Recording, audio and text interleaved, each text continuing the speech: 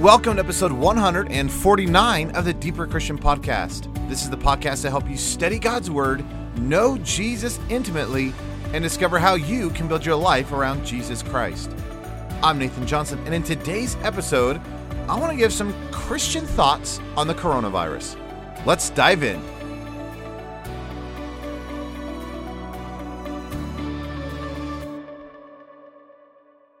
Well, I don't know how it is in other parts of the world, but it seems like in America, we are going absolutely crazy over the coronavirus. Now, I want to take the virus itself rather seriously, and I don't want to just downplay the problem that it has. But it seems like our reaction as a culture is really kind of revealing our heart. Because, again, I don't know what it is wherever the town or city you live in, but out here in Colorado, it just seems like everyone's kind of going crazy. The grocery store shelves are bare.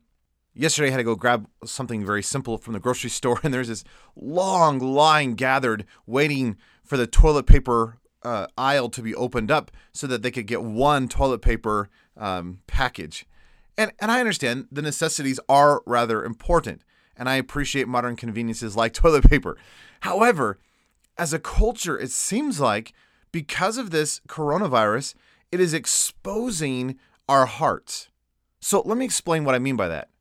If you remember back in the Gospels, Jesus says that your mouth literally declares that which is in your heart. Or maybe if I could expand the concept a little bit further, it seems to be that your heart, which is not seen, is revealed through what we talk about and what we do in our actions. And as a culture, it seems like up until this point, we've been rather self-sufficient. We've been rather self-focused. And we've been rather just kind of passively kind of floating along day to day, just happy-go-lucky. Now, as crazy as the coronavirus stuff is, I actually think it's fascinating to watch what it's doing culturally to us. Because, yeah, the virus is serious, but when you actually look at what's happening in our lives, now, I don't want to say the coronavirus is a good thing, so please hear my heart here. But it seems like the fact that it's forcing a revelation in the lives, especially of Christians, I actually think is a great thing. See, far too long we've just been, bumbling along, happy-go-lucky, living rather passively. And again, it's probably exposing the fact that we've been really selfish and self-focused and just self-preserving. See, what this is revealing is the fact that, well, now that things are being threatened and now that the grocery stores are becoming bare and, oh no, what's going to happen with the toilet paper?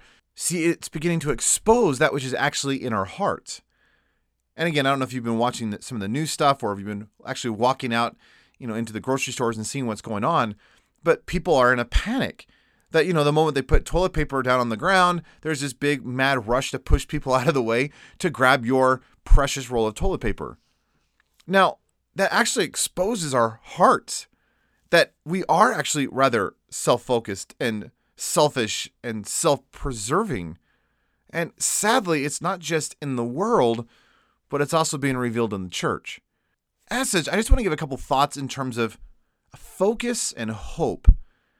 You see, as Christians, we are to live unlike the world around us. In fact, that's even what the word saints mean, is that we are set apart. We've been made holy, that we are to live different and other than the world around us.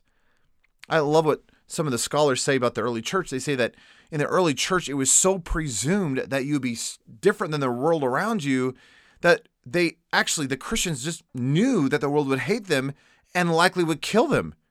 Yet in our modern era, we definitely don't live that way. In fact, we try to look more and more like the world.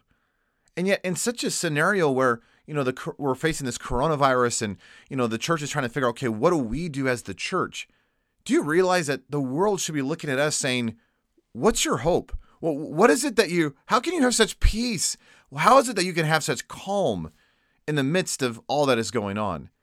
See, wouldn't it be fascinating if the way that you and I were living in the middle of all of that's going on around us, that it actually declared to the world that the God of the universe is still the God upon the throne?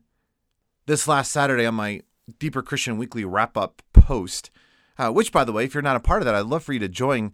If you just go to deeperchristian.com and just click on free resources up in the top corner and just join the weekly wrap-up, it kind of gives you all the posts and all the articles or anything that comes out from Deeper Christian throughout that week in one convenient email.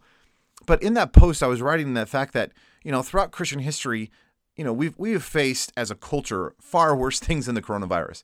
I mean, you had the bubonic plague and, the Spanish flu and there's some major health things throughout the histories that has really caused a massive devastation to the world in terms of just death. But I love the fact that in each of those scenarios, in each of those pandemics, in each of those, times of crisis, it was the Christians who rose up and said, I'm going to really walk into the fire. I'm going to go into the fray and actually be a Christian. That I'm actually not afraid of getting it. In fact, if I get it and I die, well, praise the Lord. But I'm actually here not to live for myself. I'm here to live for Christ. And I want the world to know that he still sits upon the throne. And there's these countless stories that have come out of these, times of crisis in our history where the Christians would be the ones who rise up and actually go and minister and help and love on the people around them who are dying. As Christians, we are to be known by our love. And yet it seems like in today's culture, we are known by our avoidance. It's like as a culture, and of course, and I there's wisdom in this, so I'm not trying to downplay it. But, don't be closer than 6 feet, from somebody else, and don't have gatherings more than 10 people. And, and the list goes on. And okay, maybe there's some wisdom in that. But you realize that we are becoming known for our avoidance of people rather than our love for the people around us. What would it look like as a Christian to rise up and say, you know what? I'm actually willing to trust God and actually pour out my life for the people around me, even if that means I get the disease and die from it. Now, I'm not having a death wish, and I'm not just encouraging you to go be foolish. So please understand me. But see, a Christian lives differently than the world around them. See, we don't live in panic. We don't live in fretting. We don't live in worry. We do not live in fear. And the reason we can actually live with hope and peace and joy no matter the situation or the season, is because of where we place our hope. And it's where we place our trust. See, what the culture is declaring today is that we have placed our hope in our own self-reliance and our own self-security, in our own self-preservation. See, we have declared as a culture that our hope is in our toilet paper. Our hope is in our little supply of stash that we have at our homes. But as a Christian, that's actually not where we place our hope. Our hope is placed in Jesus Christ. See, we don't live for this world. We live for another world. In fact, a far greater world than this one, which is why we're willing to let God expend our lives however he desires in this world, because we have a greater hope in the next one. The classic phrase for this, as termed by Jonathan Edwards and Leonard Ravenhill, is this idea of living with eternity stamped upon our eyeballs. That if you and I would live with eternity in focus, if we would actually live with eternity in view, it actually changes how we live in the here and now. See, in the here and now, yeah, we obviously need toilet paper.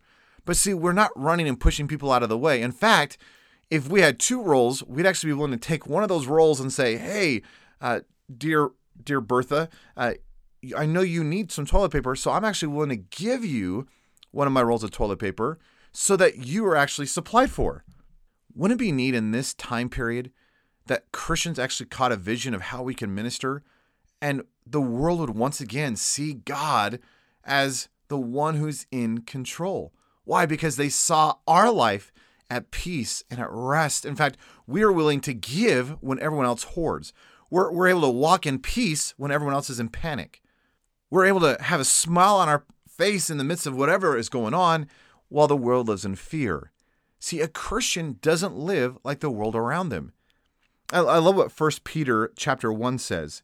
In 1 Peter chapter 1, verse 3, Peter writes, "Blessed be the God and Father of our Lord Jesus Christ, who according to his abundant mercy has begotten us again to a living hope through the resurrection of Jesus Christ from the dead, to an inheritance incorruptible and undefiled, and that does not fade away, reserved in heaven for you, who are kept by the power of God through faith for salvation, ready to be revealed in the last time."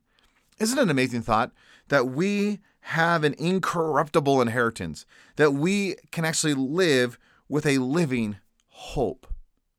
And the reason we can have a living hope is because of the resurrection of Jesus Christ. That we were not made for this world, we're actually made for a greater world. That we can actually have peace in this world. Why? Because our gaze is on the next one. And I'm not just saying, you just live frivolously or you don't just be foolish in this world. No, we're actually willing to stand up and give and pour our life out and help the needy and the orphan and the downtrodden. Why? Because our hope is placed in a greater living hope, which is Jesus. So let me ask you, how are you living in this season? Are you living with worry and fret and fear and you're rushing about living in chaos? Are you living in panic and worry and anxiety?